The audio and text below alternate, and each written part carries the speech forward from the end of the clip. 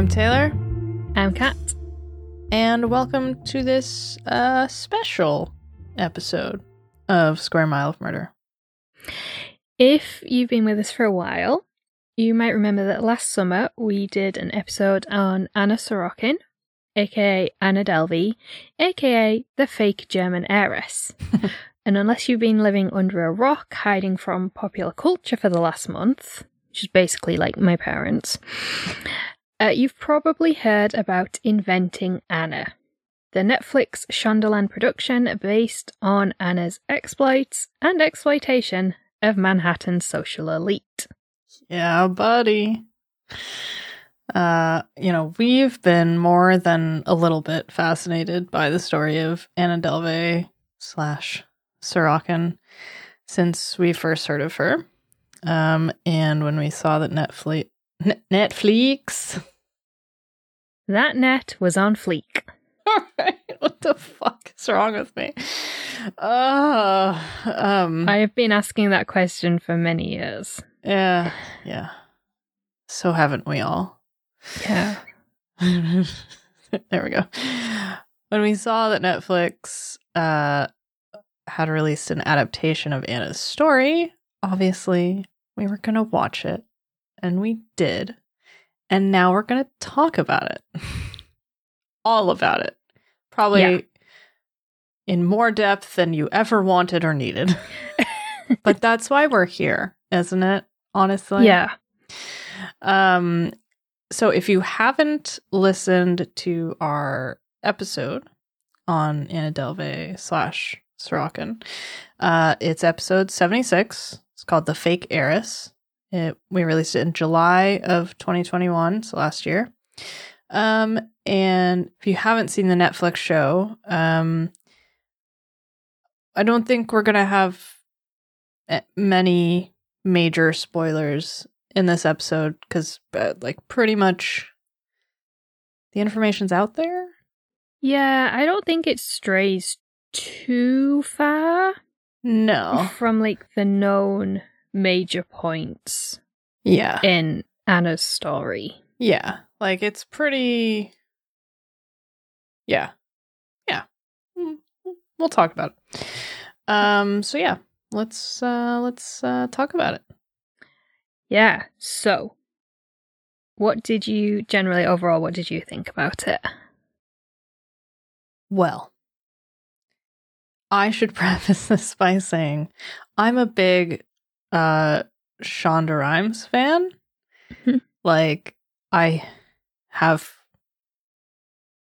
watched Grey's Anatomy since the second season and have watched pretty much every other show that she's produced except for Bridgerton, which I haven't seen yet. But that's just because I'm lazy. I couldn't get into Bridgerton, but I'm not a big fan of period stuff. See, I am. I love the costumes. I thought you'd be into that. Yeah, it's just one of those that, I think I was watching something else at the time, and then I was like, oh, that cultural moment has come and gone, so I need to wait till season 2 comes around to catch it again, basically. Yeah. But I do love her shows and her sort of, staple of producers, writers, director, stable. I was wondering when you said staple, I thought, hang on. Her stable of, writers, directors, producers, and actors. She's her own studio system, basically. Yeah. Well, I haven't seen a lot of what she's done. I love How to Get Away with Murder. Mm-hmm. I've seen bits of Scandal, but I've never sat and watched it, so... I love Scandals. I love it.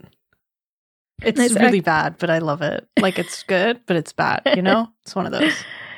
And obviously there's the crossover between the two. There is a couple of episodes where Olivia Pope is in How to Get Away with Murder. Forgot about that. So, I can't get into Bridgerton, but that's just, I don't like period. I don't really tend to like period dramas, so it's just not my thing. But... going back to her staple, her staple is badass female leads. Yeah.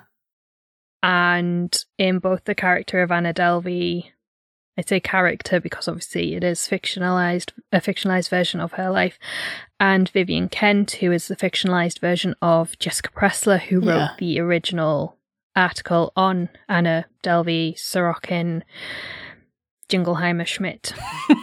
Honestly, though. So in both of those characters on screen, you have this these two amazing, strong female characters, which I think is, like you said, it's just what we've come to expect from Shonda Rhimes. Yeah. So yeah, I really enjoyed it. Generally, as a whole, I thought it was really good. It's really well made, which you would expect from like a huge budget from, like Shondaland and Netflix together. Yeah. So I love how they used New York. Yeah. It's just really well done. And like, obviously, lots of shows do shoot in New York City because there's a lot of tax incentives for them to do so. Is this the same reason as like loads of shows set on like the Eastern Seaboard will shoot in Georgia, and loads set on the West Coast will shoot in either Seattle or in Vancouver? Yeah, it's because local governments give you tax breaks. I mean, it's the same reason loads of American productions come over here, because it's cheaper to fly your entire cast and crew over, shoot here, than it is to shoot in America. Yeah. But like, yeah, I thought they did a really good job of like showing certain parts of New York that you don't see on TV, i.e. buses. Have you ever seen a character in a show in New York get a bus before? I don't think I have. No, they all only get the subway. Exactly. Like, I know there's a reason because she was going to Rikers, but like, just that whole thing of like, oh, actually, we're going to tell you exactly how this works in the real, I don't know. That just really got me. I was like, oh my God, I love this so much. I mean, obviously you have a much different perspective to me because you lived in New York, whereas I've never been.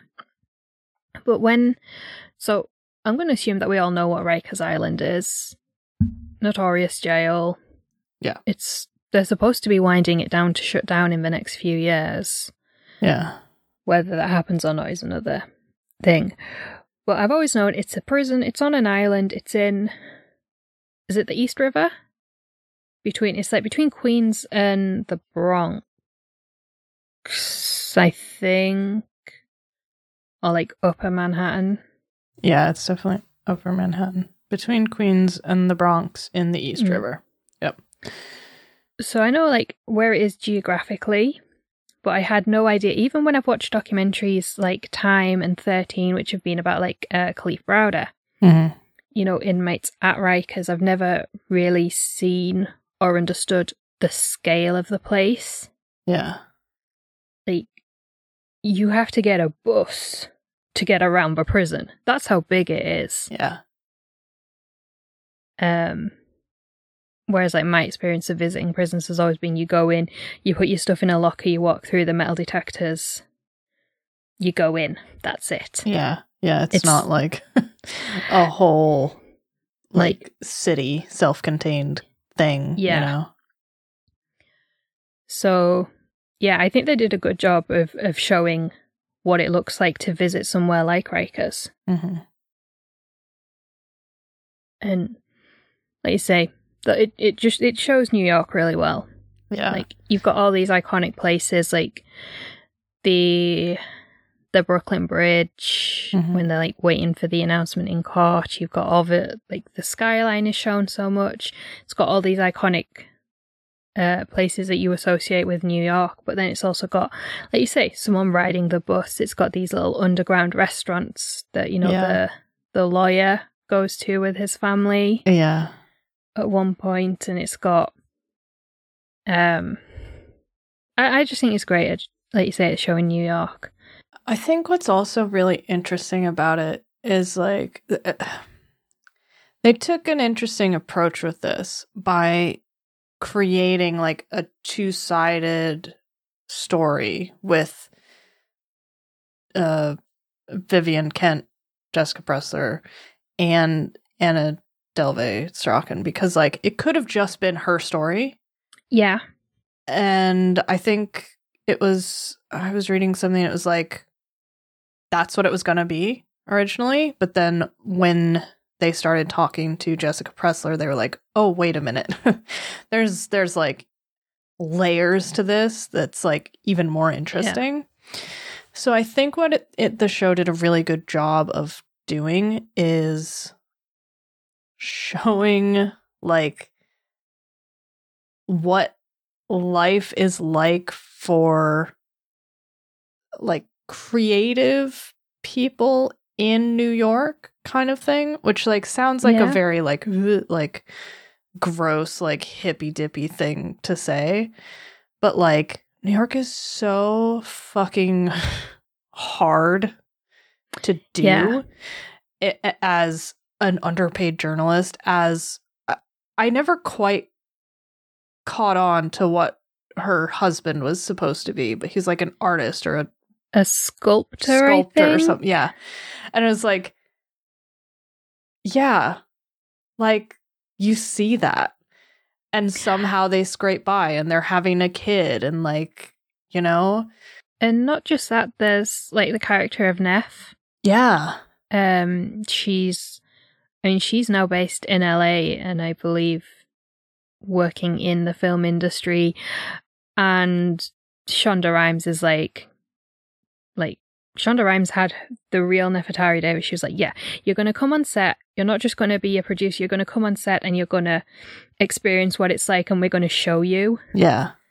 Which I thought was so cool. So there'll be a link in the show notes.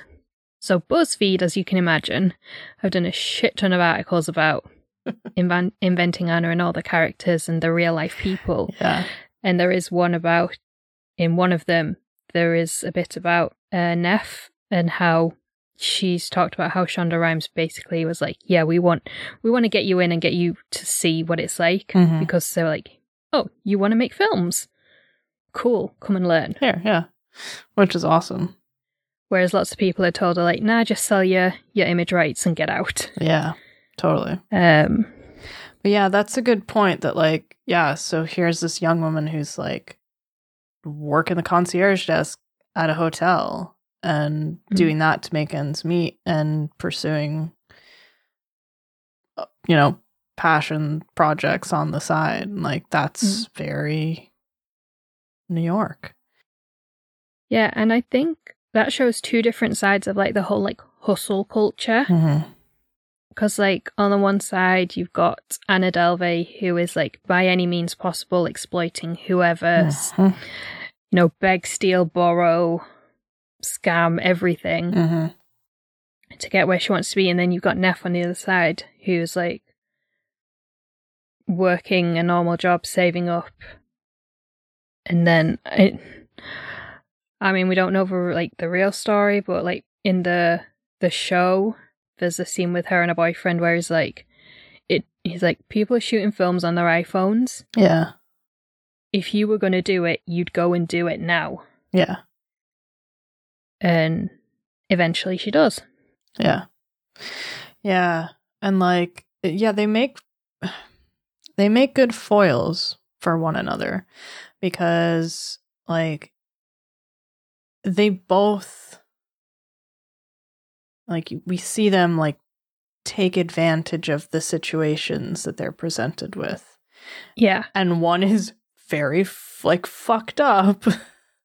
Yeah. And twisted, and one is like, oh, this is an opportunity for me. But in a very earnest way, you know? And also, how many of us, if presented with the opportunity to go to dinner with like, you know, who was at that dinner? Like Martin Shkreli, all these like socialites. okay, you can have this night with all these rich people. It's not going to cost you a dime. Yeah. How many of us would turn around and say, nah? Probably not, no. I think the show did a really good job overall. I think there were some... So, not gonna lie, I don't remember our episode word for word. I remember it more than most, interestingly enough. And I remember, like, reading Jessica Pressler's article for New York Magazine, which I love that they named it Manhattan instead, but it's like the same font and everything. Yeah.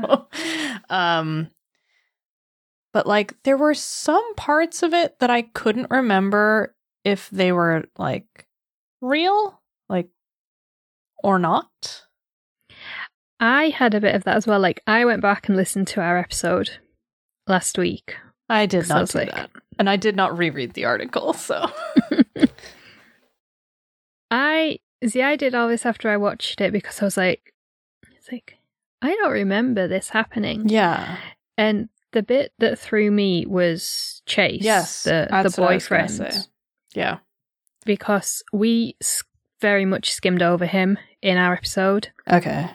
He's mentioned a bit more in there's a BBC podcast series called Fake Heiress, which we used as part of our research. They go into a bit more detail.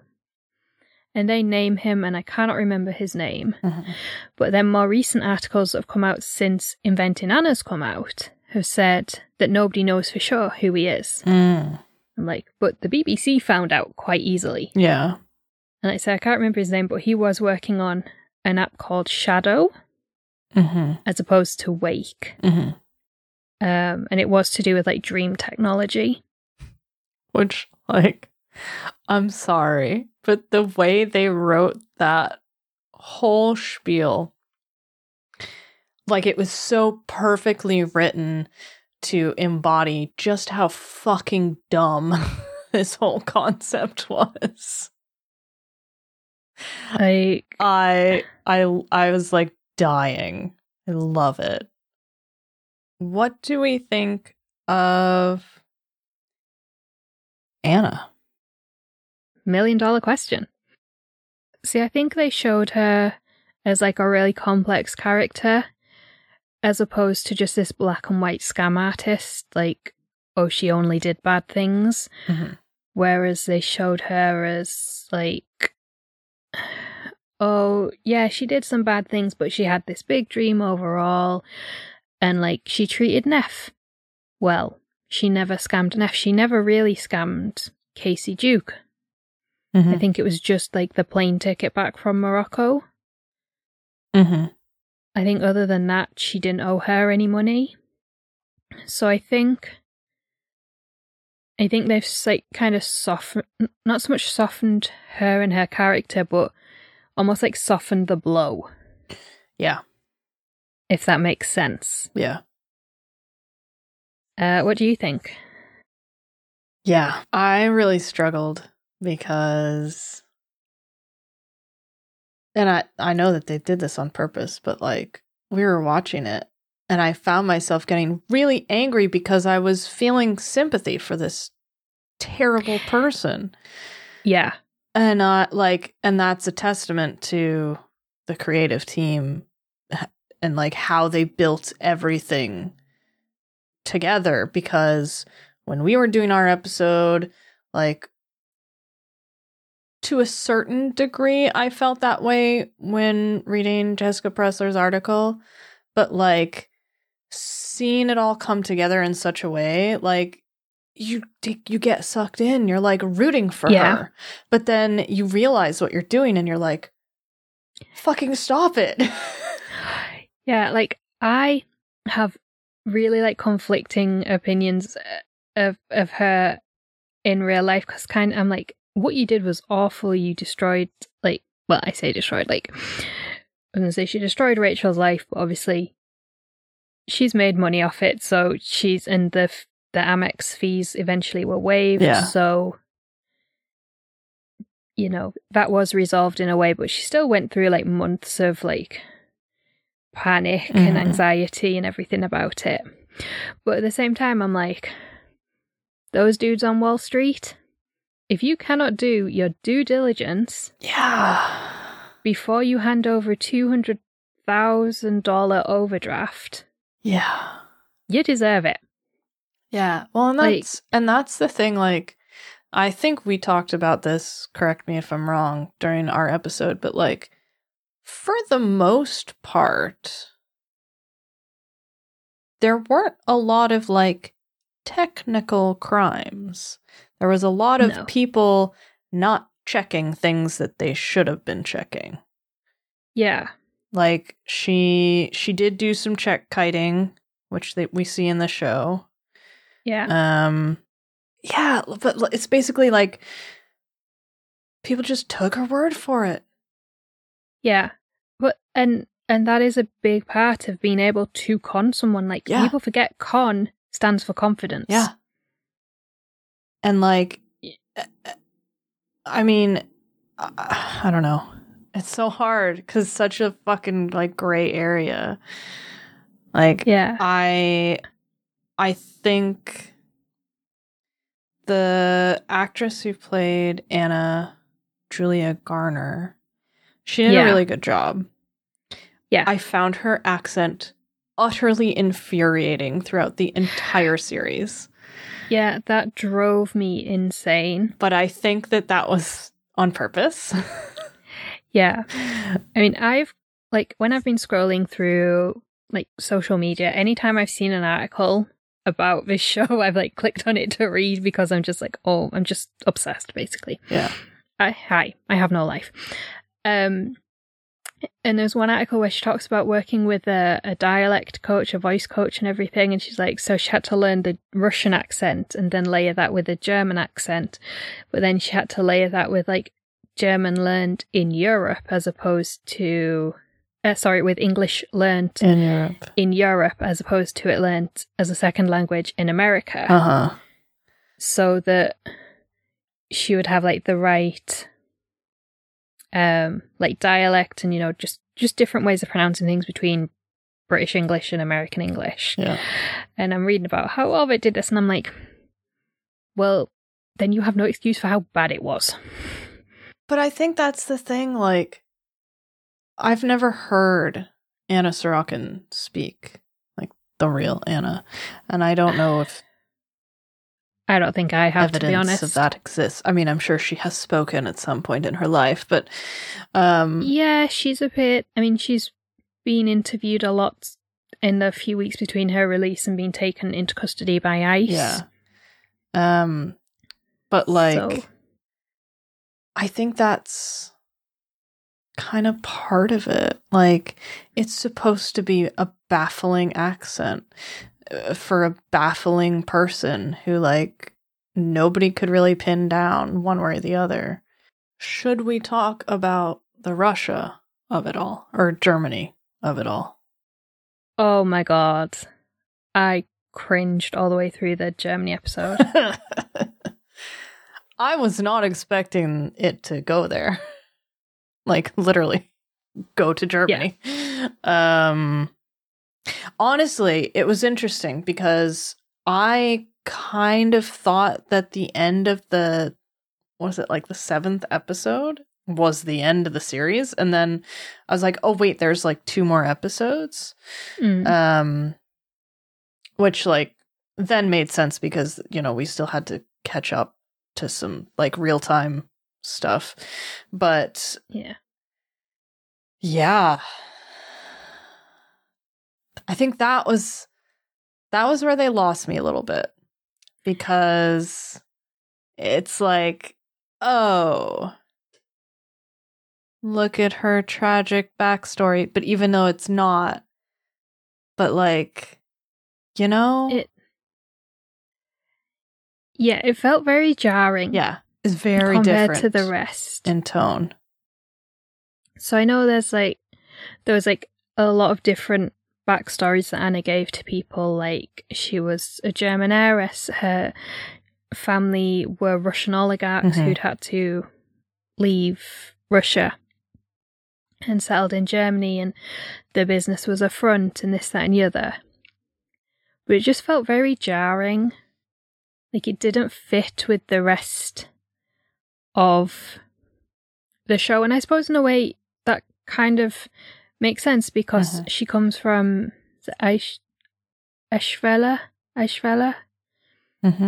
which is this little small town in Germany, and it's worlds away from, the bright lights of New York. Yeah.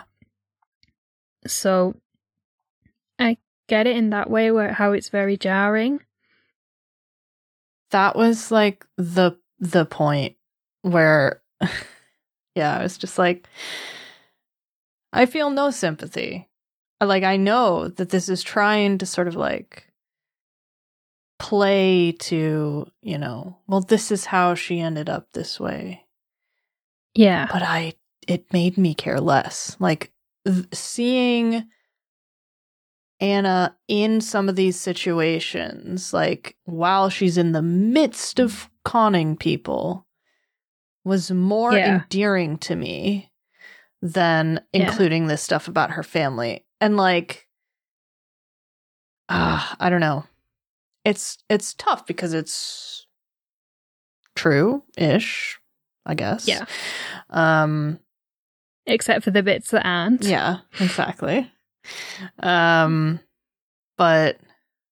yeah, I don't know. I think they could have done without that. Yeah, and so Jessica Pressler did actually travel to Germany to try and find out more about Anna's family and upbringing and how she became Anna Delvey. Yeah. She stresses she didn't try and break into somebody's yard. Which is good. Yeah. But she did eventually just scrap the article and go back to New York. Yeah. But yeah, it felt very unnecessary, and I think there's a thing in a lot of our culture where we have to create some tragic backstory. Like, some people are just mean. Some people are evil. Some people would set you on fire to get where they want to be. Yeah.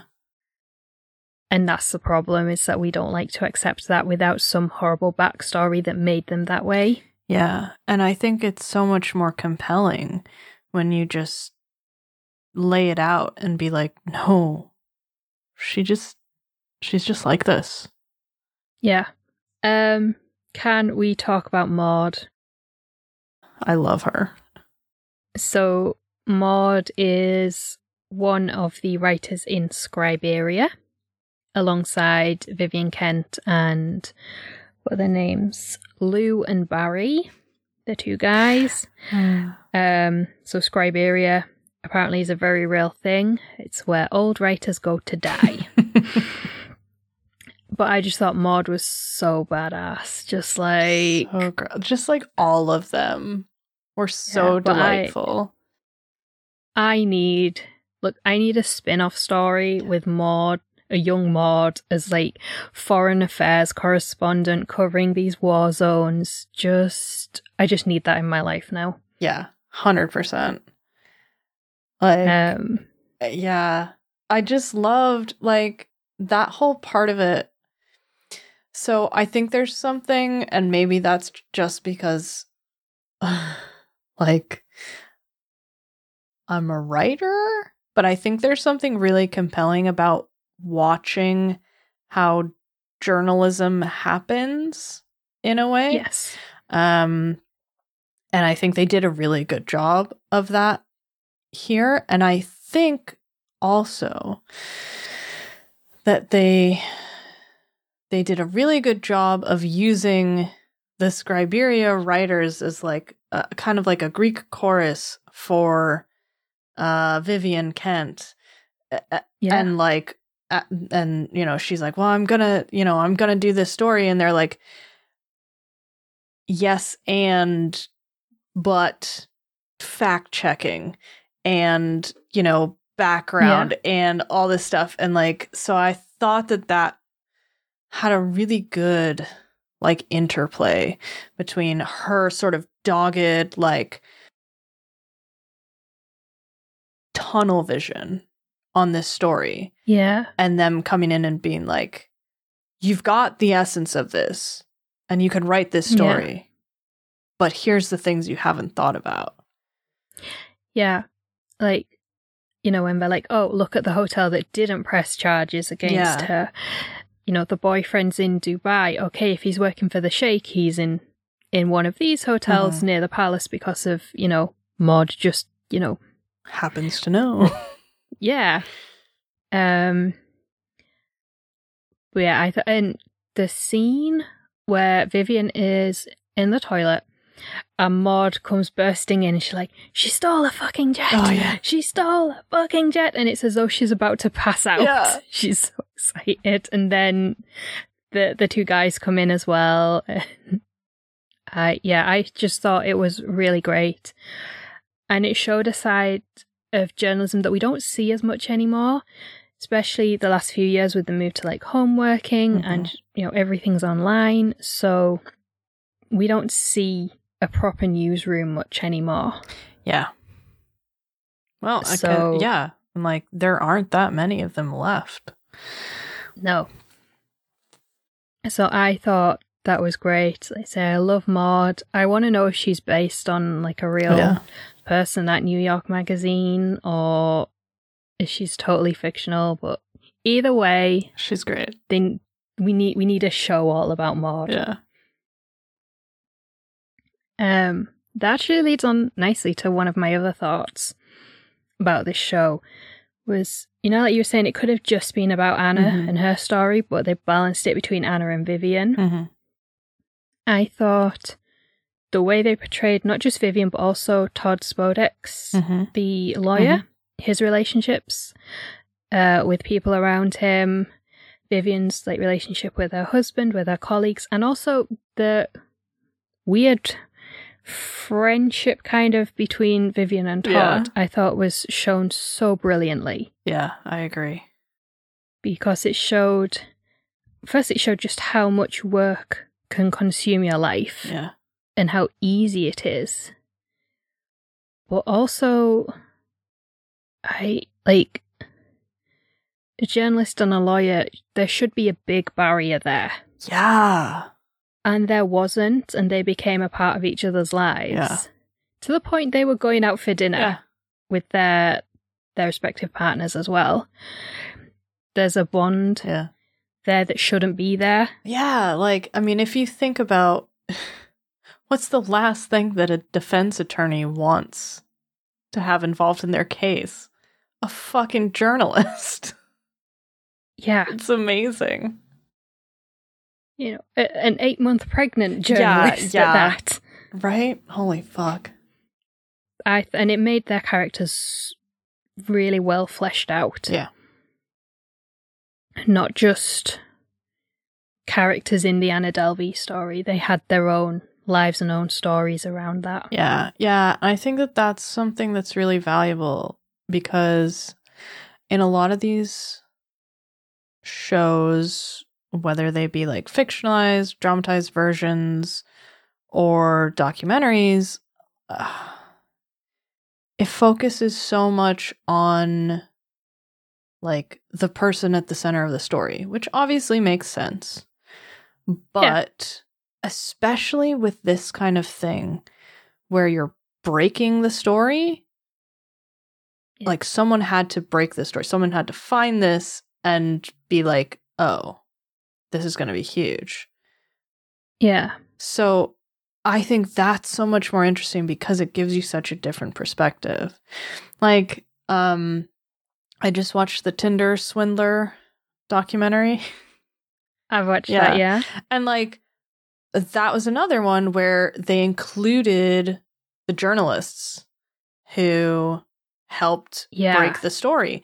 And that added such a layer of like tension and like intrigue that made it 10 times better than if it had just been like, well, this is the guy and this is what he did and this is, you know, somebody wrote about it and then everyone found out. Like, so I really like that approach. Yeah, that Oh, that's a whole episode all on its own. Tinder swindler. I have so many thoughts on that. But yeah, I completely agree. Like, if it was just Anna's story, just this is when she arrived in New York and all the way, even if it was told like from the perspective of like through the trial, you know, like kind of like start with the beginning of the trial, tell her story, and then at the end she's found guilty and sentenced. Yeah, like use the trial as a framing narrative and then hop back and forth in time kind of thing.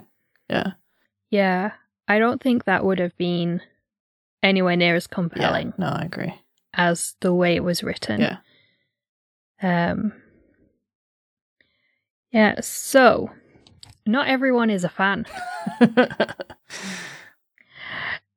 So Rachel Deloach Williams, she is not a fan. No.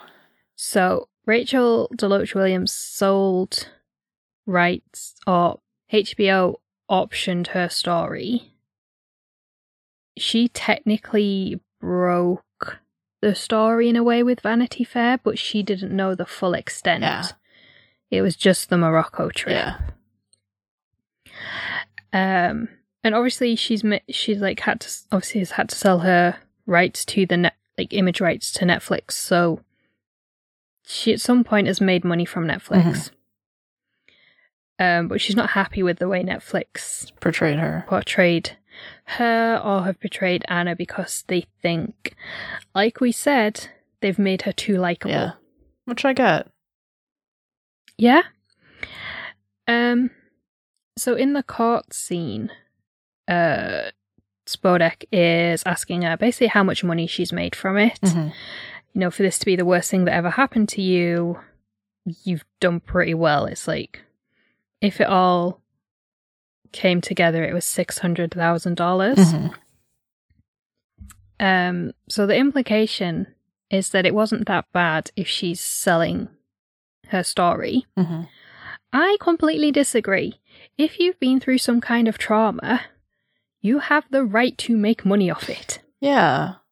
We're always saying, like, people should tell their stories, you know, like the whole Me Too movement. Time's Up, all of that. It was like, oh, people should come forward and tell their stories. Oh, hang on, wait, you made money from telling your story? Oh, well, no, that's not right. Yeah. But if you're going to relive your trauma for the entire world, why shouldn't you get some money for it? Yeah. And, like, also, she worked at Vanity Fair. This thing happened to her that jeopardized her job in journalism. And Vanity Fair is a great place to tell a story, especially a glitzy, high-class, money-filled story like this. Yeah. So, of course, she was gonna sell the story to them. Because, if nothing else, it saves her bacon. And that's exactly what she needs after being fucking defrauded. Like, I get the sort of